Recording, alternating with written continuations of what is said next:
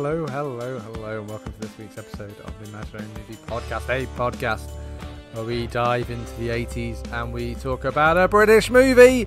My name's David, and I shit 'em! I'll have to explain why we find that quite so funny in just a few seconds.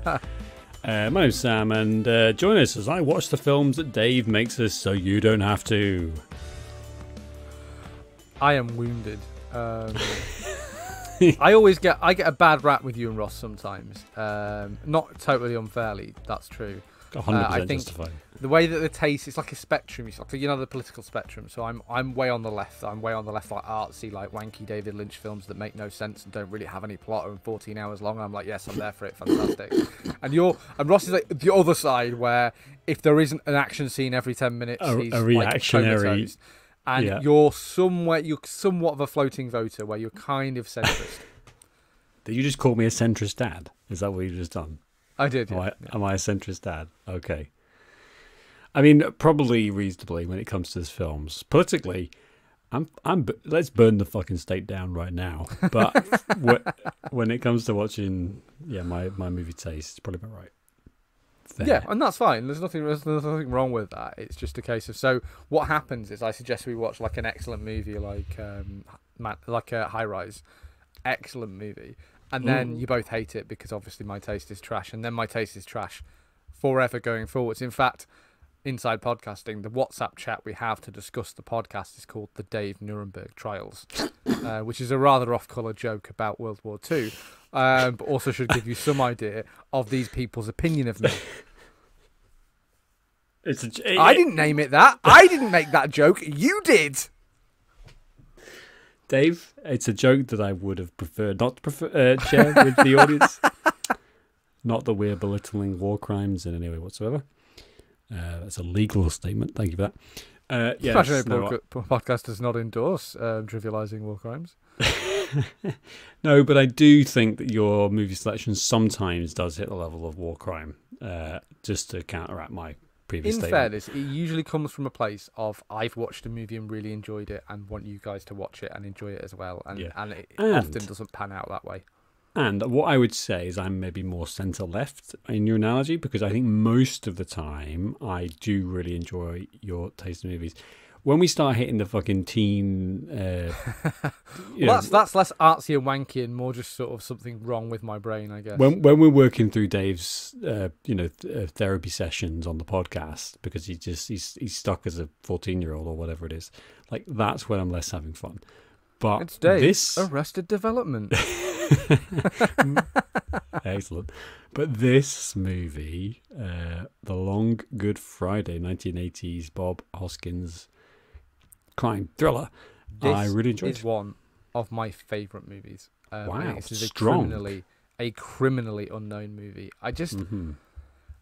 We discussed this. I really enjoy a movie you just sort of, you're there for, and this is the exact kind of movie where, like, there is a plot and it's quite convoluted, but mostly you're just kind of like watching things happen and you're enjoying the sights and the sounds, and that's kind of that's the height of movie going for me. Is I don't really want to have to, like, sometimes I don't really want to be like mentally challenged when I'm watching a movie, if that makes sense. And I don't mean mentally challenged, I mean challenged mentally. Does that make sense? Sometimes I don't want to have to think loads and like solve a mystery before the characters I've got on the screen are solving a mystery. Sometimes it's okay for me to solve it along with them, like in this movie where you absolutely aren't given the information to solve it before they solve it. Yes, and that's... I was asking a lot of questions watching this movie. I was going... I mean, it was slightly late, and I was a bit tired, and but also, what's happening? Which British guy is this? Because they all look just like potatoes in this film, because it's the 1980s. There is a certain amount of that. Everyone looks like a British actors before probably like 2000, when they all started appearing in Hollywood movies. Like, there's a real... Everyone smokes 45 cigarettes before lunchtime, and then they have a steak, and then they smoke another 60 cigarettes and wash it down with a bottle of scotch. And they were doing that for 60 years of films before that. 2 pints of lager and a packet of crisps. You know what I mean? Like, it really is. It's quite funny. But this is a good film. It's an interesting film. It's also a film I don't think we've really explored this genre before. Certainly not like we don't do very many British movies, which I think is probably a symptom of, again, they're not really in the cultural consciousness as the same, in the same way that I think American movies are, because of our transatlantic media consumption. But at the same time, they're also, I think, harder to engage with, especially ones from the past. Like it can be a bit more difficult. And this is a movie have where a bit more of an ask.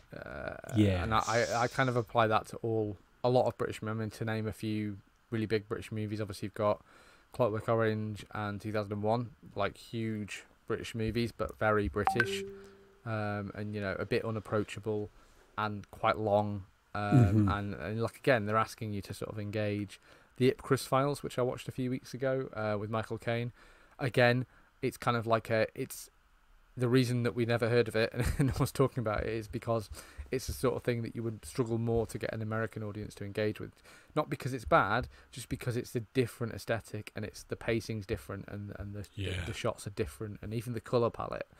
Like this film, it looks like Britain because everything is grey and brown. Everything was grey and brown until about 1998, more or less. Until Tony Blair got into office, like everything was brown and grey. Yeah, then it was slightly redder, but still pretty brown, like maroon. Everything was maroon. That's the thing I'm going for. We loved maroon because it was cheap. It's a working class colour, Sam. I wasn't tying itself up, thinking it was better than it's putting on airs above its station. Mauve, that's an upper class colour. Maroon was good enough for us. We used to eat gravel from Midler Road, maroon tasting gravel. Yes, so this film is a good one. Let me just have a wee summary, which is an up-and-coming gangster is tested by the insurgents of an unknown and very powerful threat. I'm going to give you a hint. It's the IRA, which is kind of like in the 80s. That's quite a relevant cultural reference, isn't it?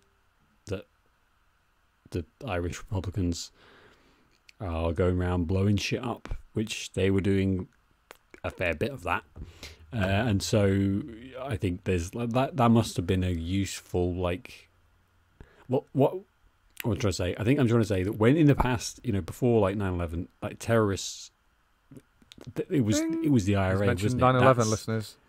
Yes, there we go. You win a prize. And I think this movie is this movie captures that pretty well in terms of what people were worried about in the 1980s, and. If you were a gangster in the 1980s, clearly that was a threat. You should watch out. It's the sort of thing where a lot of Guy Ritchie's films, I think, take so much from this movie and movies like it, because they're trying to capture that Cockney sort of like, and Hoskins in this movie. So you've read the plot, but obviously that's not helpful at all. No, it's terrible IMDb. And the basic idea is that Bob Hoskins is like he is a gang leader who is looking to, he's a mobster basically, and he's looking to become legitimate.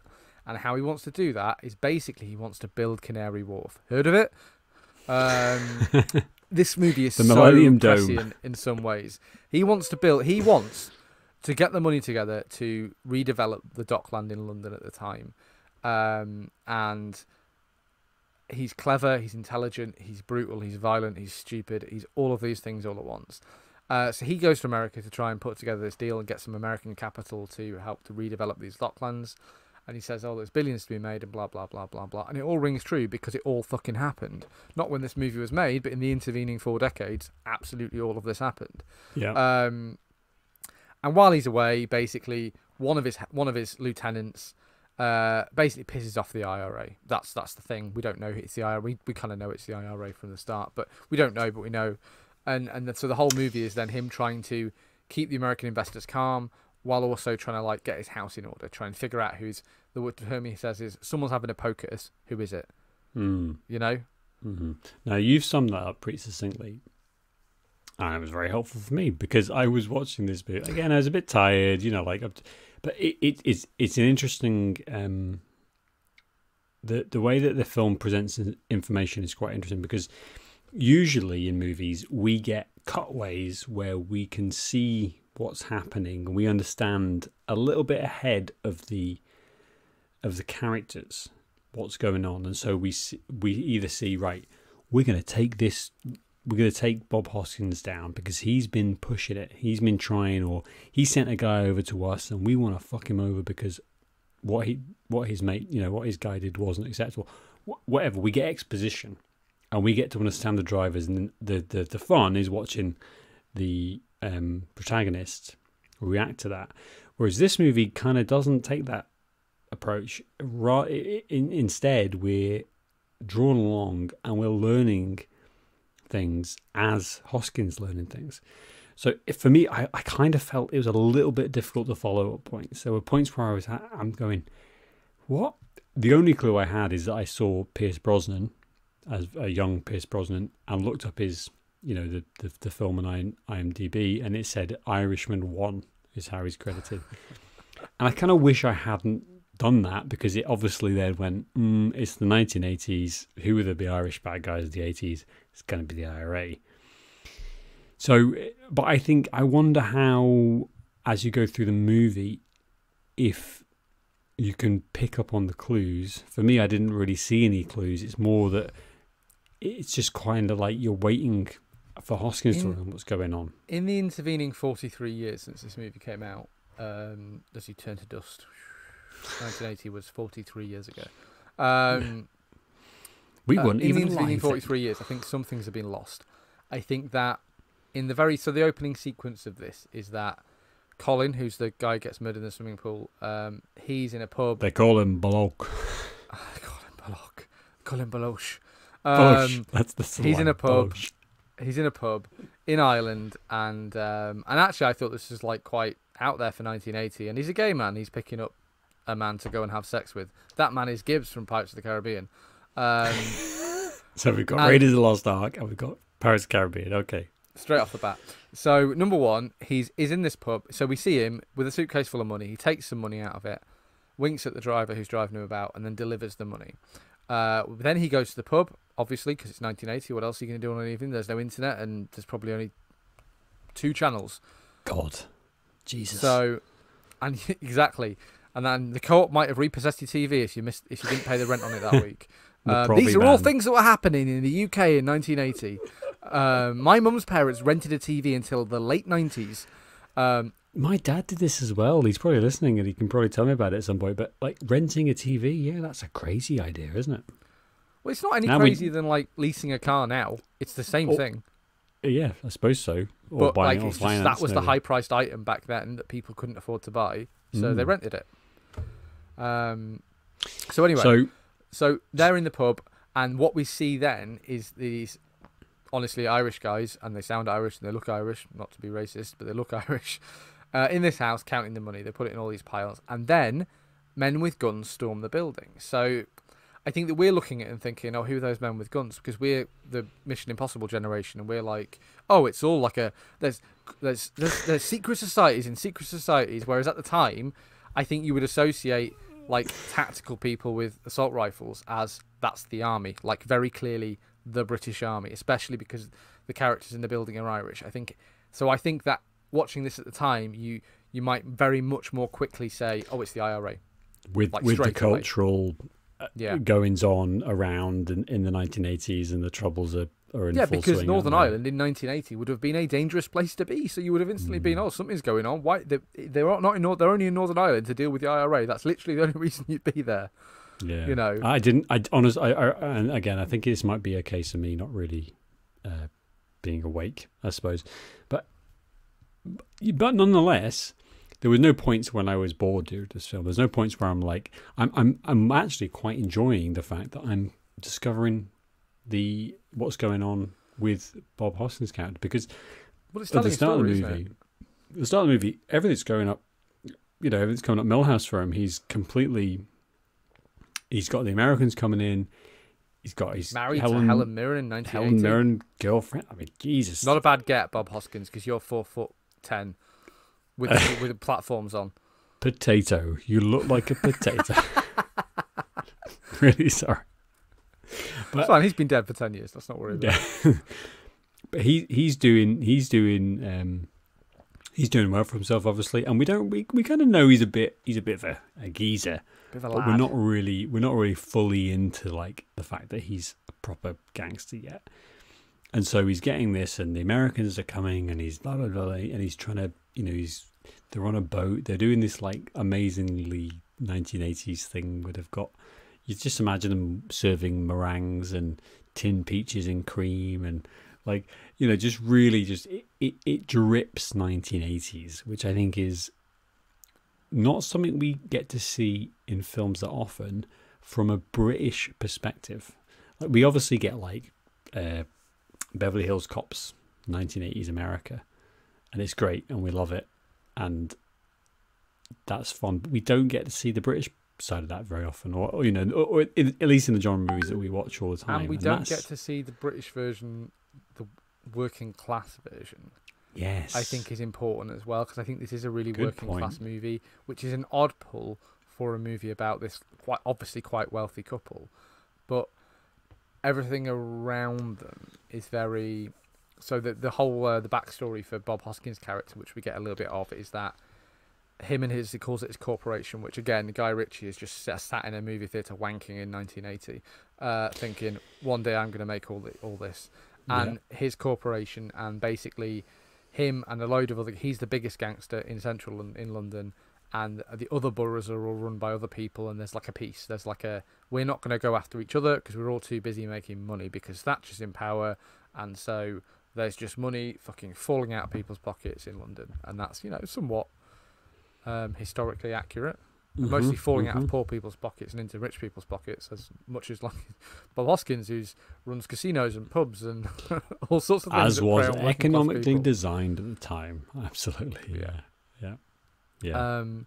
But like all the characters we see, you've got the supporting cast of characters. I really like a lot of Razors, the sort of like the silent henchman with the big scar on his face. I love this guy. I need who plays him because I want to see what else he was doing because PH. Oh my god, his name. So he plays Razors in the film, and do you know what his real name is? Sorry, go on. PH Moriarty. Yep. Oh, that's he's also was in Lock, Stock, and Two Barrels, whatever it is, the Guy Ritchie movie. But he was a boxer and longshoreman. Oh, this guy. Yeah, and he just became an actor when he was like 45 in that grand British tradition of just like, don't take this the wrong way, Razors. I'm sure you've been dead for 20 years, but like really ugly men just deciding they're going to be actors. He was in a film in 2001. I think he's still alive. Really? Holy shit. He Shit, looked rough in 1980 when this came out. You got a really good supporting cast of characters. You've got Bob Hoskins, you've got Razors. He's a great sidekick. He's going to cut people up and, you say go and murder those children. He's murdering those children. That's just, it's understood. You've got Jeff, who's his like, his friend who's, he's the young up and comer. He's the, his protege. This guy, interestingly, I watched this with a friend of mine from Leeds called Simon the first time I watched it, and we kept referring to him as Charlie Fairhead because that's his character's name in Casualty. And my mum used to watch Casualty all the time. I've just realised who it is. Yeah, he's been in Casualty for 45 years. Since 1986. 808. I think he might have just retired. Yeah, maybe, or be about to retire, maybe. I think when I checked Wikipedia, shit. it said 2024, so I think he's maybe leaving, but he's in his 70s now. I didn't That's connect. a really, really young him, because obviously we Wow. saw him in Casualty, Sam, when we were kids, basically. Because I presume your mum watched Casualty again, because there wasn't that much on TV. It was on before The Simpsons, maybe, on a Friday night? Maybe. Something like that. Wow. Yeah. But obviously he was 20 years older when we were watching him. Anyway, so that's Charlie Fairhead. This was more or less the only film he ever did, and then he did Casualty for the rest of his career, and I'm sure made loads of money. So good on him. Good for him. But he's really good in this. Helen Mirren obviously is one of our estimable female actors Royalty. of all time. Yeah. She really is like a one of the best British actors we've produced. Her and Hoskins are good. But she is obviously, and obviously, she's got celebrity status and all that. But a bit like Bob Hoskins when you say, "Oh yeah, he's great," and you think, "Okay, so name a movie that you've seen of him." And I'm like, he's in Enemy of the Gates for like a bit, like you know. From And Roger I think Rabbit. Roger, okay, right there's a good one, right? And Helen Mirren, you'd maybe say, okay, it's the Queen, and then you're doing the exact same thing. I think there's a thing of like a lot of these actors who've been around so long, You're familiar with we've the missed actor. we've missed all of the movies when they were young, and this is a good example of one of these films. Same with Hoskins, same with Mirren, and same with the guy from Casualty as well. Of like, yeah, they were making great movies before they were big, almost, or before they had this like Well, this was aura. the breakthrough role for Hoskins, definitely, in terms of like leading man status. Yeah, And it's just it seems like a really good canvas for an actor, this sort of movie, where it is just it's a character piece, and it's the characters, it's more about the emotional journey than it is about the physical journey. I mean, obviously you've got car bombs going off, and some of the stunts are really cool and some of them aren't so good, and the cinematography is really like going for it. But actually this movie kind of like sits on Bob Hoskins' shoulders. I mean, let's talk about the end scene. I know obviously you hate jumping around, but the very final scene of this movie, I think, Let's really do is it. what stamps it home for me as like this just fantastic. I love it when a movie just puts a bow on it and be like, right, and that's the movie, and then you just get to fade out, and you don't get like 17. So this fucking is post-credit the scenes bit to, where like ruin it he's for you and upset you. yeah. So he's basically been found out, hasn't he? And he's in the car with the two Irish guys, with Pierce Brosnan, And Patrick he's- Harper from Sharp. there we go. So he's done for. Basically, he's done for, isn't he? And he knows that he's been that they've got him, and we don't know what's going to happen to him. And so we just get this, like, We know. oh yeah, but we get this exquisite filmmaking of the camera is right in Hoskins' face, and it's not even can't even see his full face. It's his eyes in his mouth, isn't it? That's it, and it's basically just watching him react, and it's a mix of. Initially, it's kind of shock, and then it's also annoyance and respect almost. He's kind of going, and then it's like evolving into bile and anger, and he's like, I'm going to fuck these. And it doesn't know how. We don't know how he's going to get out of it, if he can get out of it. But we get to see that, like, it's the realization that he's processing. been beaten, isn't it? This is a tough man, and the backstory again is that he's gone from being like presumably some sort of petty street criminal to like running this vast criminal empire. We see from the abattoir scene that he's kind of like he's the biggest dick in London, basically. He has no qualms about like hauling all these other gangsters in and like murdering them if he has to, beating them up, all of that. He has vast resources at his disposal. He's talking about this multi-million-pound development of Canary Wharf, like, and then to have that boil down to basically he doesn't understand, because, and again, I love the London-centric focus of this, which has only gotten worse since 1980 when this movie came out. Yeah. Like, that the country doesn't exist beyond London, and so his lack of understanding about the IRA and about what they're fighting for, because in his world and his rules, like, this isn't how things are done. He's killed the leaders. He's made a statement, and like in any other situation, that would mean he'd have won, and they'd have backed off, and he'd be safe, and that's the rules of his world. Except this is the fucking IRA, and they don't play by your rules. They're not interested in developing Canary Wharf. They're not interested in running casinos and pubs.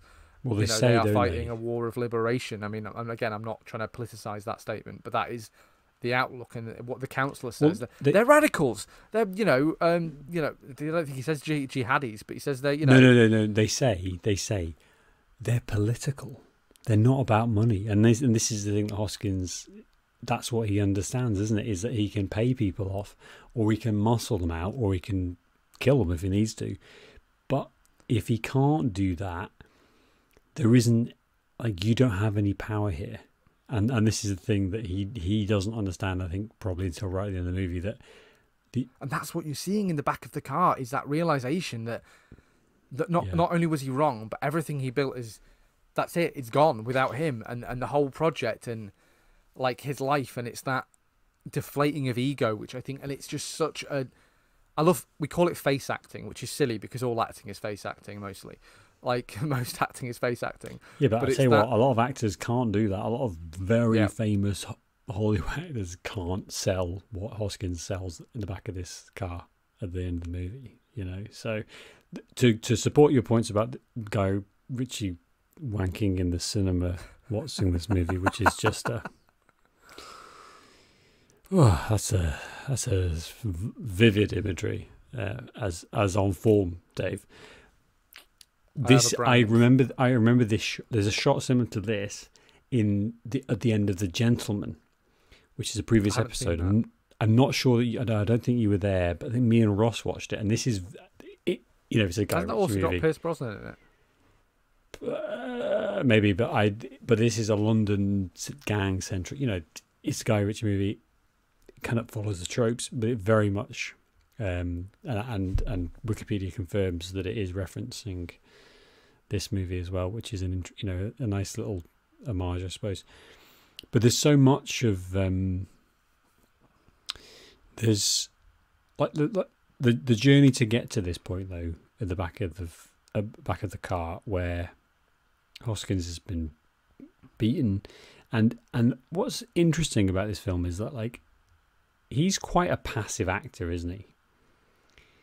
Like where we go from the start of the movie, where he's on top of the world, the Americans are coming in, and he's glad handing, and he's yeah, fantastic, and we're gonna get this thing, we're gonna build a Millennium Dome, it's gonna be brilliant. Like he's doing all of this stuff, and all of the things that go wrong, they're not really because of anything that he's done. He hasn't. He's quite powerless in this movie. Yeah, and I think that's such an interesting way of presenting this story, because you could have a tale of Hoskins is the big man, he's the overlord, and he rules the roost. He's the top dog, you know. And then the film is about his excesses and that he's pushed it too far, and that just if only he had just been happy with what he had.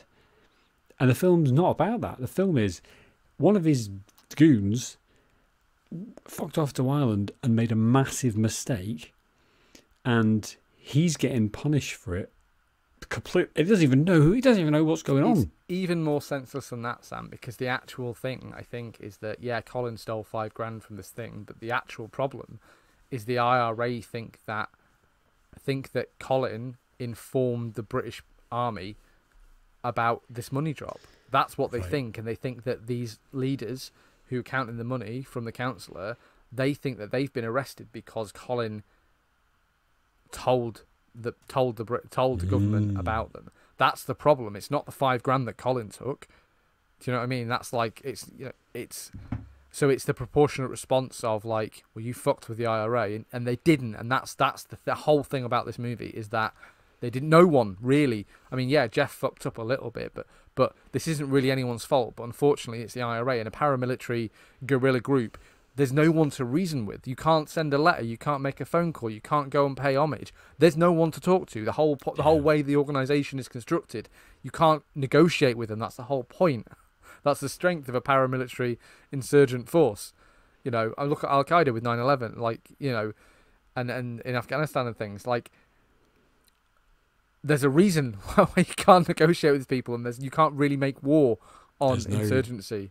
Yeah, there's no figurehead, is there? There's no, and I just think that's a really interesting thematic choice. Like, I just think that's a really thoughtful, clever. You said he's powerless, and that powerlessness, I think, is like one of the most exciting things about this movie. It's a thing that as all this is going on, and again, kind of a bit hazy on what happened in Ireland because the film waits right until the kind of end point for all this to come out, but it doesn't matter because when what's the first act of Retribution? There's the bombing of the pub, the car bomb. There's a car bomb. The car bomb outside the church on Good Friday, hence the name. Trying to kill his mother, trying to kill Hoskins' mother. Is that right?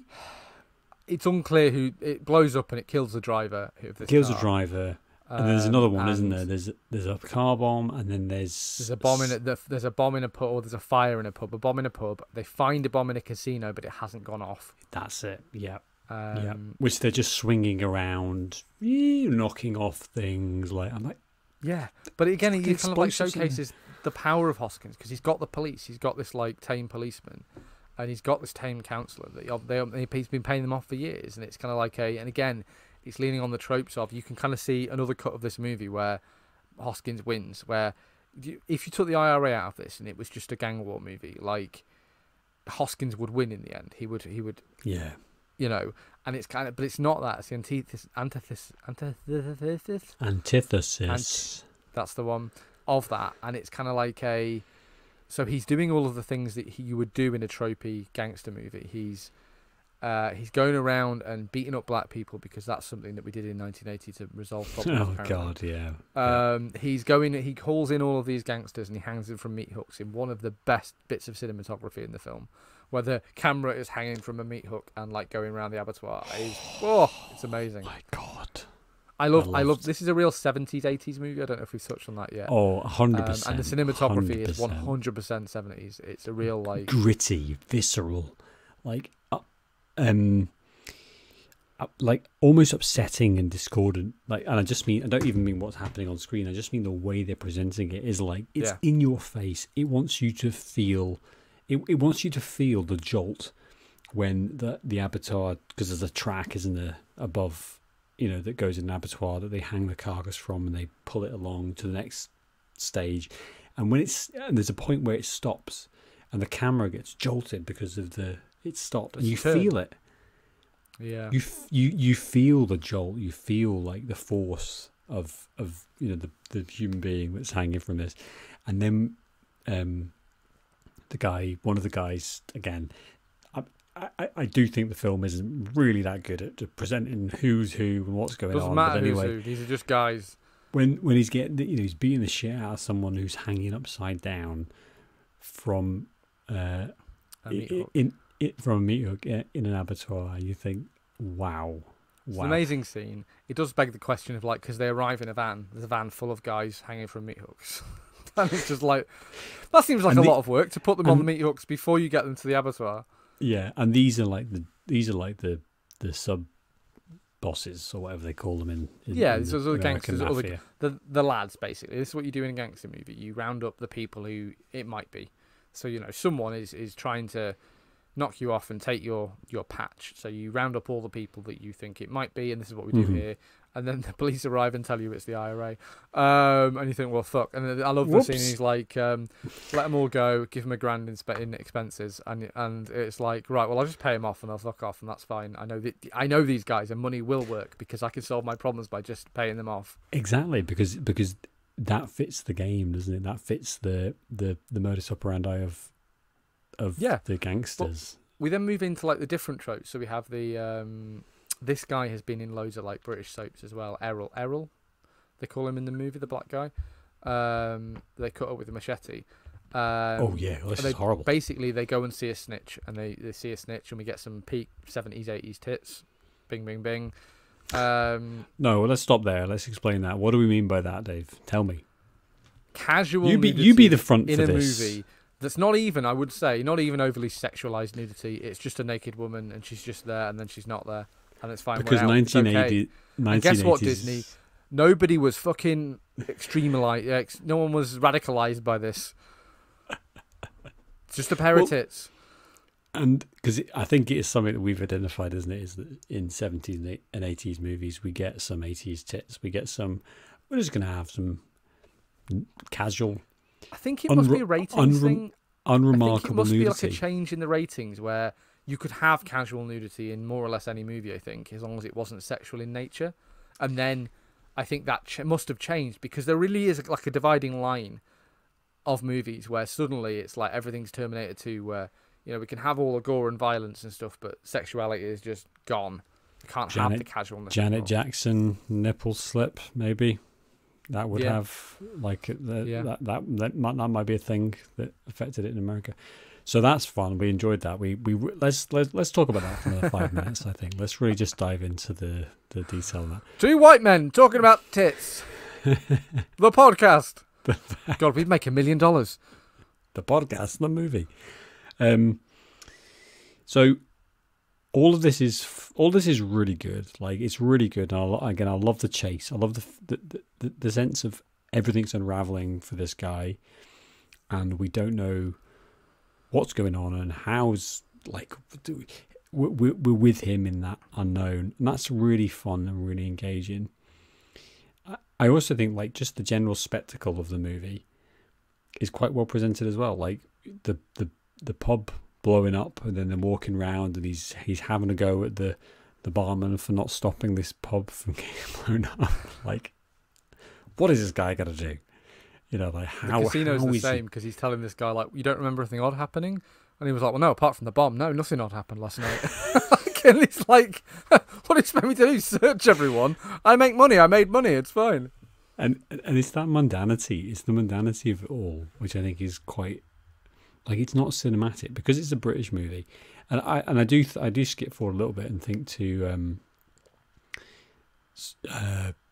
Goodfellas, which is not really the same movie, but I think there is something similar in the characters. The characters are similar.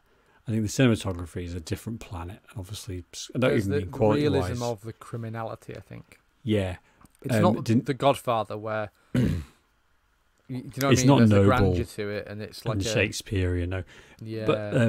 But Hoskins' character reminds me a little bit of De Niro in Goodfellas, in that there's this violent edge to him, and he's willing to inflict that. I mean, not directly, because he gets his goons to do it, but there's a violence to him, which I think is all the best tropey mobster characters, like gangster characters.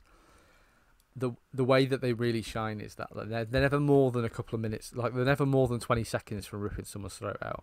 Yeah. And there's kind of like, you get that from Hoskins in this movie, and you get that from De Niro and Pesci as well in Goodfellas, where they're really only ever like one bad word from violence, like of some form, and that being something in your toolbox. And we look at this as being, you know, like with Awake Generation and all of that, and so, you know, we're quite soft. Like, I can't even imagine a situation where I would punch somebody. I don't really know how I'd do it. God help me, it doesn't ever happen.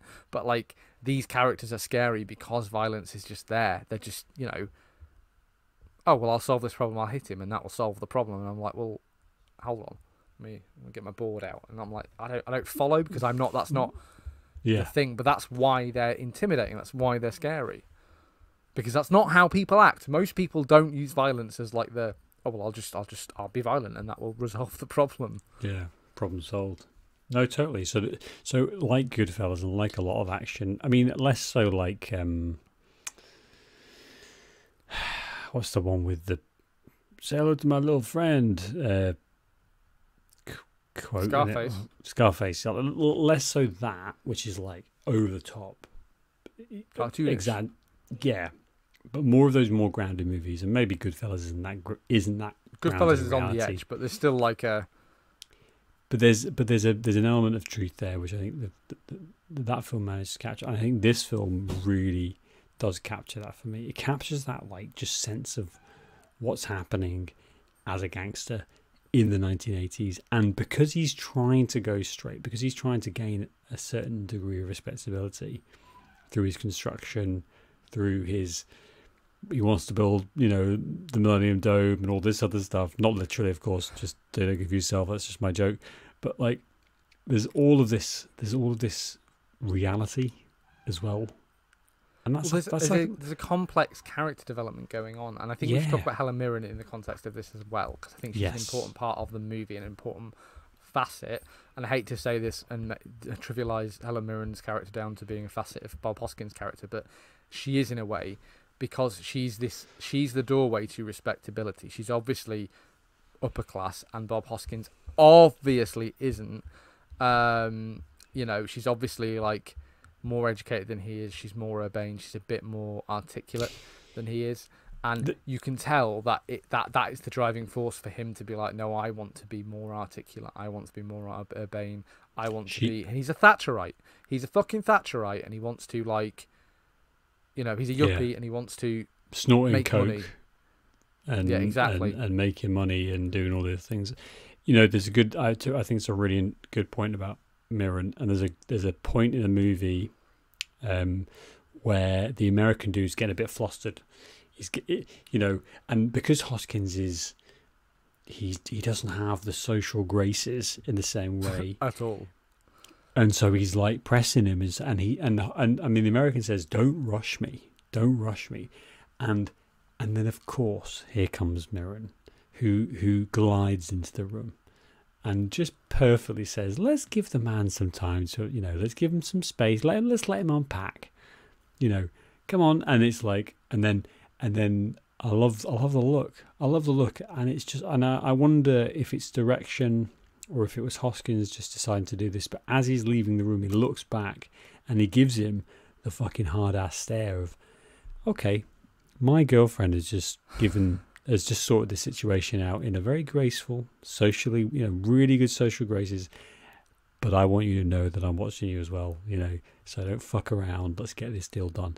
And I just think that's brilliant, quiet filmmaking. And Mirren's character kind of epitomizes that in the movie. Like she gets the job of entertaining the Americans mostly throughout the movie. Of like, and even the counselor before they arrive has a big speech about how basically all Americans want to come to Britain and be talked down to by the upper class. That. I think that's literally the line. It says all Americans want to come, and they want basically like they want the nobility to like treat them like shit because that's what they expect and it's what they like. And that's kind of what Mirren, it's not treating them like shit, but that's kind of like in their interactions, Mirren is the one who's urbane, and Mirren is the one who's Downton Abbey, don't they? Intelligent. Whereas when Hoskins is interacting with Charlie, the American guy, and the lawyer, it's the opposite. They're the urbane ones. They're the cultured ones, and Hoskins is because he's working class. And again, there's a whole like thing going on here. So as I mentioned the Thatcherite thing, like because it really is an aspect of this of like Bob Hoskins is like so clearly working class in this movie.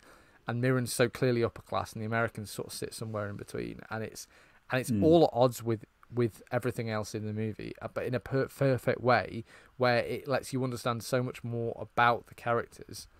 And again, this is something you don't get in American movies, partly because we're not as familiar with their class system, because they don't have a class system like we have a class system, but we're not as familiar with the social niceties of America, whereas we are familiar with this, so it feels real. It feels familiar. You feel at home in this movie because even though it's been 43 years since this was made, these class divisions still exist to a certain extent. Yeah, and it's all about like those soft skills, isn't it? That you can use. We don't have because we went to state schools. Yeah, totally. I would say public school, but that actually means private school. It's very confusing. I don't have a handle on it. I've never because I didn't go to public school or private school. I don't know. Yeah, shut up, oik. Apparently,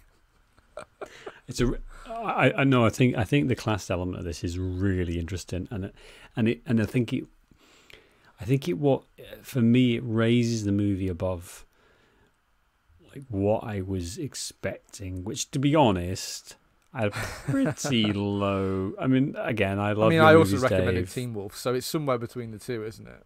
I love your taste in movie, as we discussed. I love like that you have such a style, but I do think there's some times where you can just get, a movie's working so hard to present itself in one way, and I think this movie, if done wrong, it could really be presenting itself as a hard gangster movie that's about violence, that's about death, that's about power.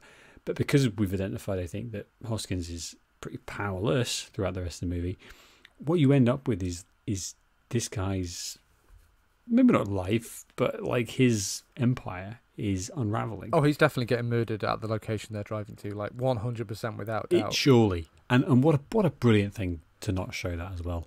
I mean, to go back to that last shot of the movie just for a second.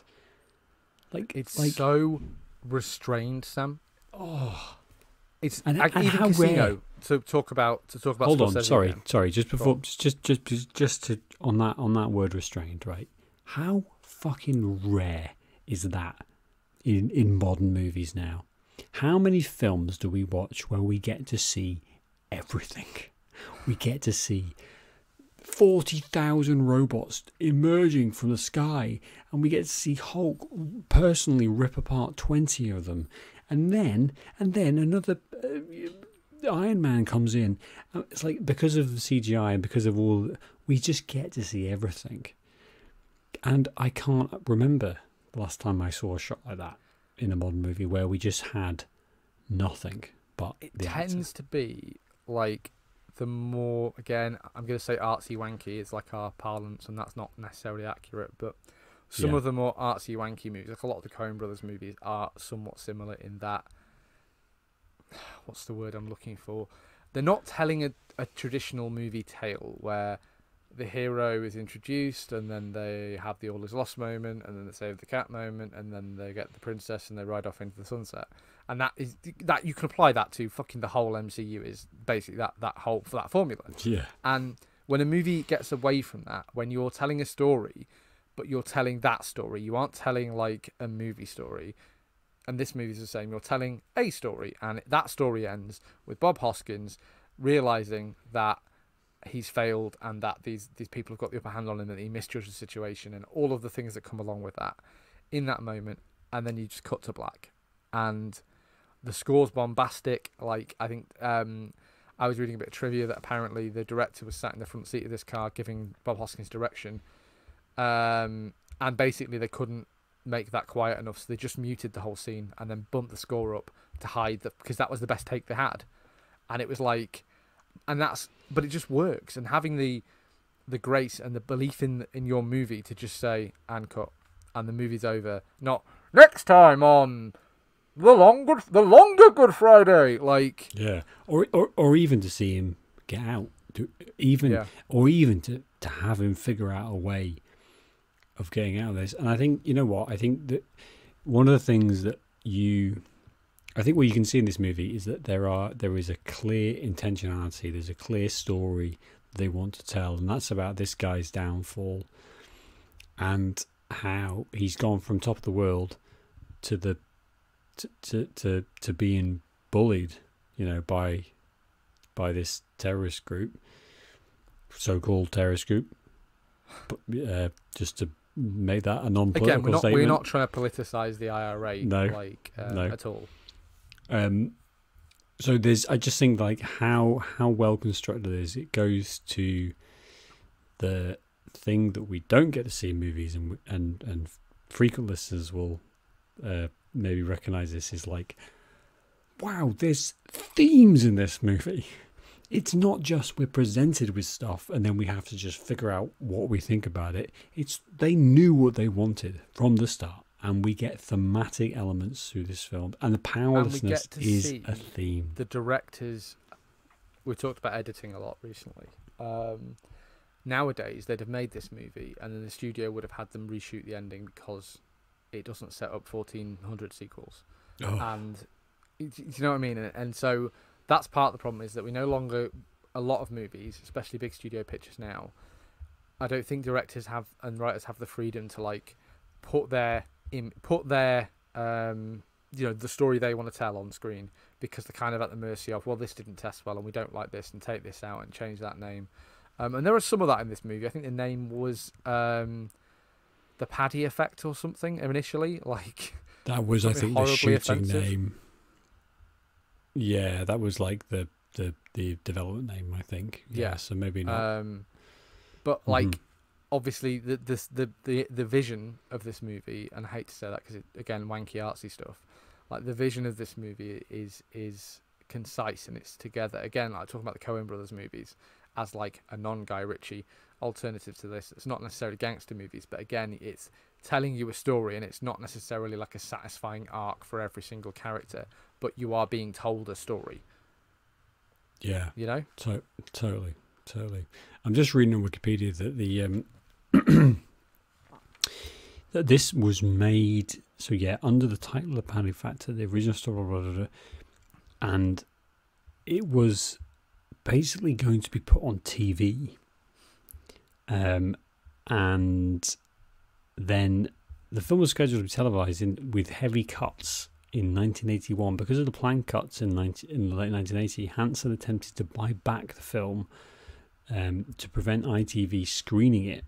The cuts, he said, would be excusable and added up to 75 minutes of film that was literal nonsense. And so before the ITV put it on, the rights were bought by George Harrison, as in the Beatles company, Handmade Films, for 200 grand less than the production costs, giving it a cinema release.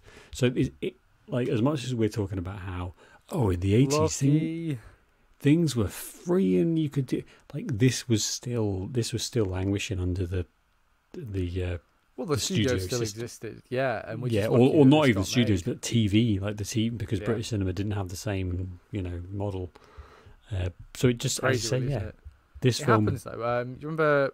I don't think you've seen it. Once Upon a Time in America, the 4-hour Sergio Leone film. I have tried to watch that twice. It's fantastic. Another one of my favourite movies. It is 4 hours long, but you kind of finish it thinking, is it finished already?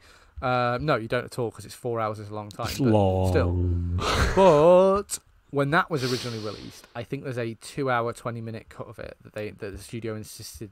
So the cut, apparently the cut is one of the worst films most of the critics had seen. And then they screened the full version, and everyone was like, "Oh my god, this is amazing! Why would you cut it down?" So that's the version we watch now. Isn't the fucking bastardized theatrical version? It's the full version, and so it's always tough, isn't it? And again, like, this movie, if it had been like cut down to nonsense, would we remember it the way we do? Well, not what I say we do, because you only watched it yesterday, but that generally, I think this is a really well-regarded movie, quite rightly, because it's fantastic and influential, and just like, it's not even a movie where I want to, I want to be there, and I'm like, no, I just enjoy being there for the ride.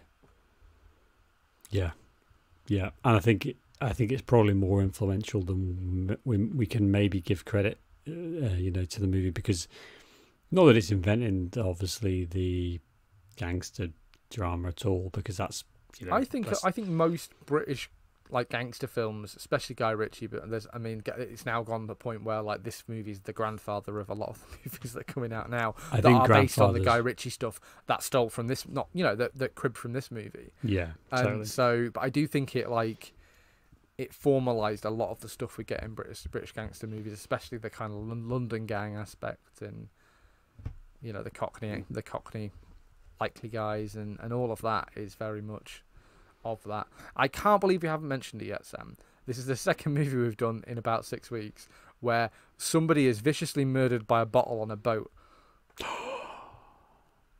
This was, because the last one, Cocktail, the Tom Cruise movie, that's right. It wasn't murdered, he killed himself, which I think... Murdered by himself, under law, Sam. Still illegal. Going back and listening to that previous episode, listener, you should 100%. We talk about very little else apart from the suicide on the boat. And also go on YouTube and watch my fantastic edit of that movie, full of comedy and good fun. Like, comment, subscribe. Like, comment, subscribe. You were deeply upset by that scene. You were quite visibly affected by just how brutal it was, and I wonder if you were, because there's something about being killed by a bottle. The reason I was upset by it in Cocktail is because Cocktail is the bartending movie with Tom Cruise being sexy, and I just wasn't expecting it. This movie, it kind of like it's the peak. It's kind of like the crescendo of Bob Hoskins, the worst day of Bob Hoskins' life, basically, because most of this movie takes place in the same day. It is the crescendo of the worst day of Who Bob dies? Hoskins' Who life. gets killed? It's Charlie Fairhead, or Jeff, for the listeners who actually watched the movie. So and know what the character once he are. admits what he's done with the Irish and again, situation, it's this really important character moment where Bob Hoskins is this he's this thug. That's his that's how he got to the position he's in, is because he was the man who was quicker to fucking glass somebody than the guy he glassed, and that's how he became influential. That's how he became running this gang. That's how he had these aspirations about building the Millennium Dome and The Shard on Canary Wharf. The Shard. The walkie-talkie, I think, is another one as well. Yeah. Yeah.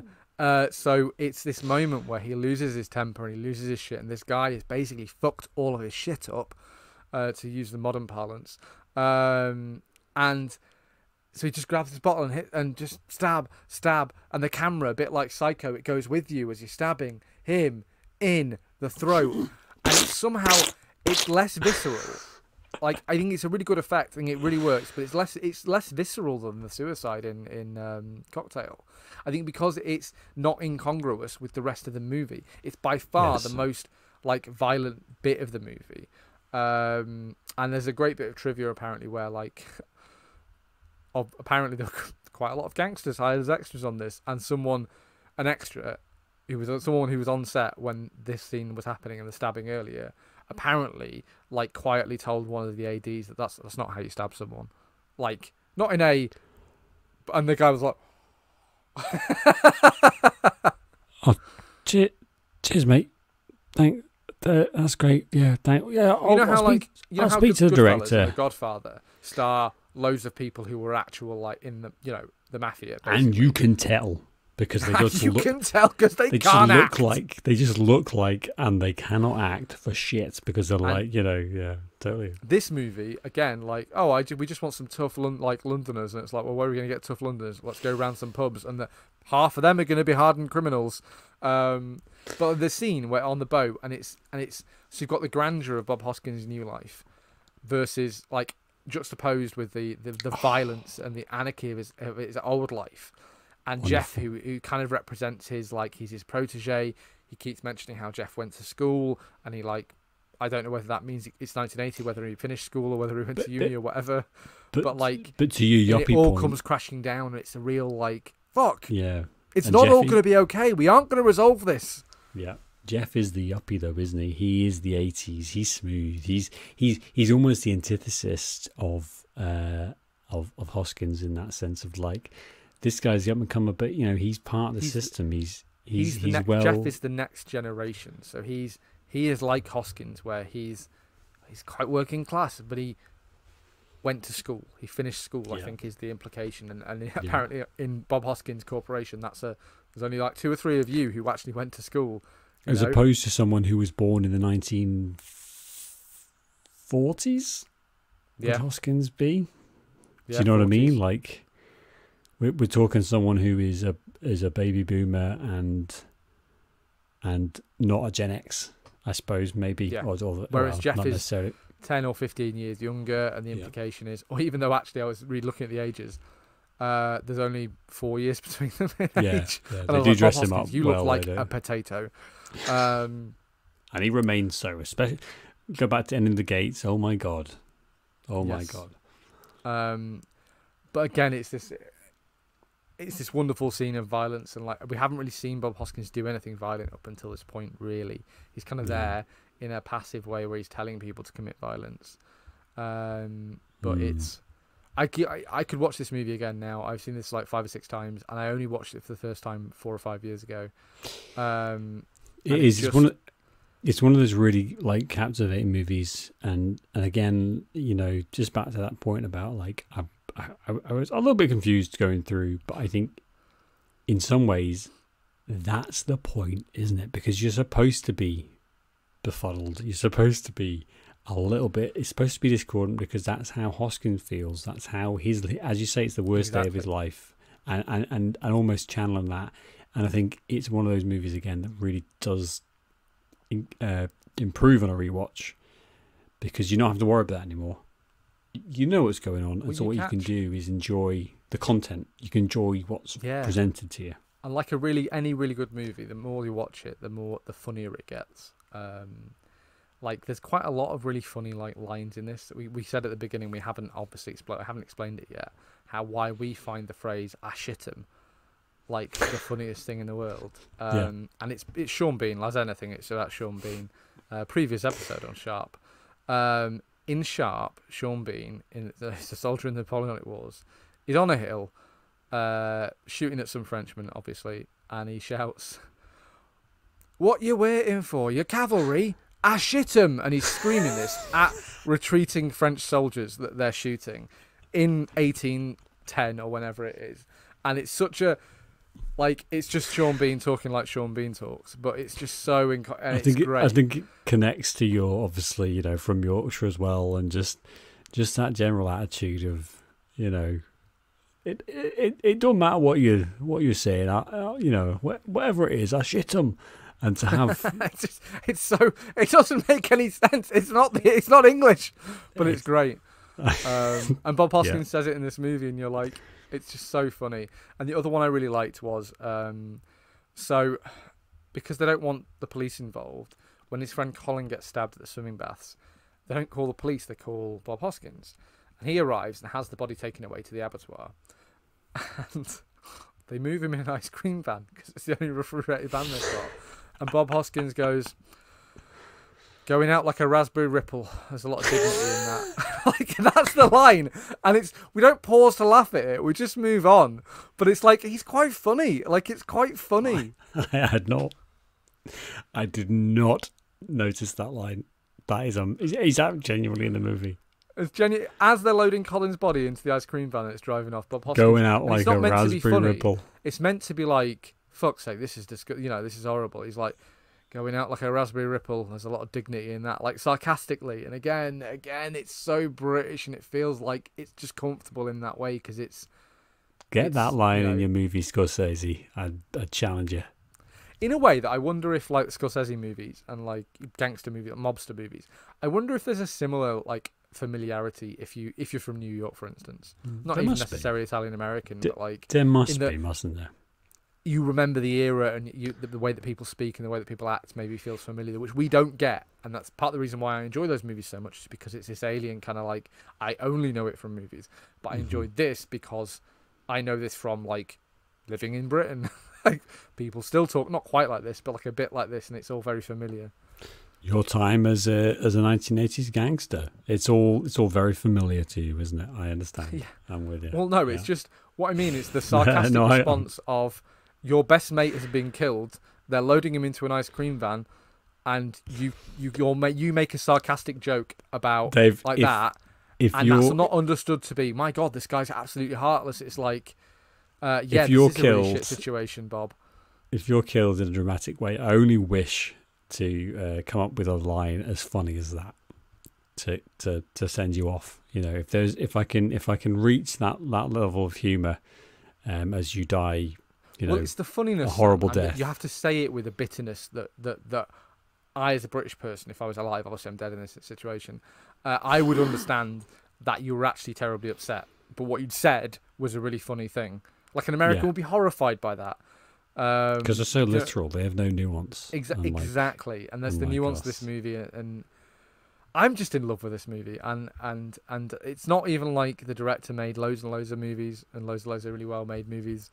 It's just, this is singular in a way that I think I'll keep coming back to it and keep recommending it to people. I mean, I guess you and Ross. I even think Ross would have enjoyed this. Although maybe he would have got bogged down in Irish pedanticness.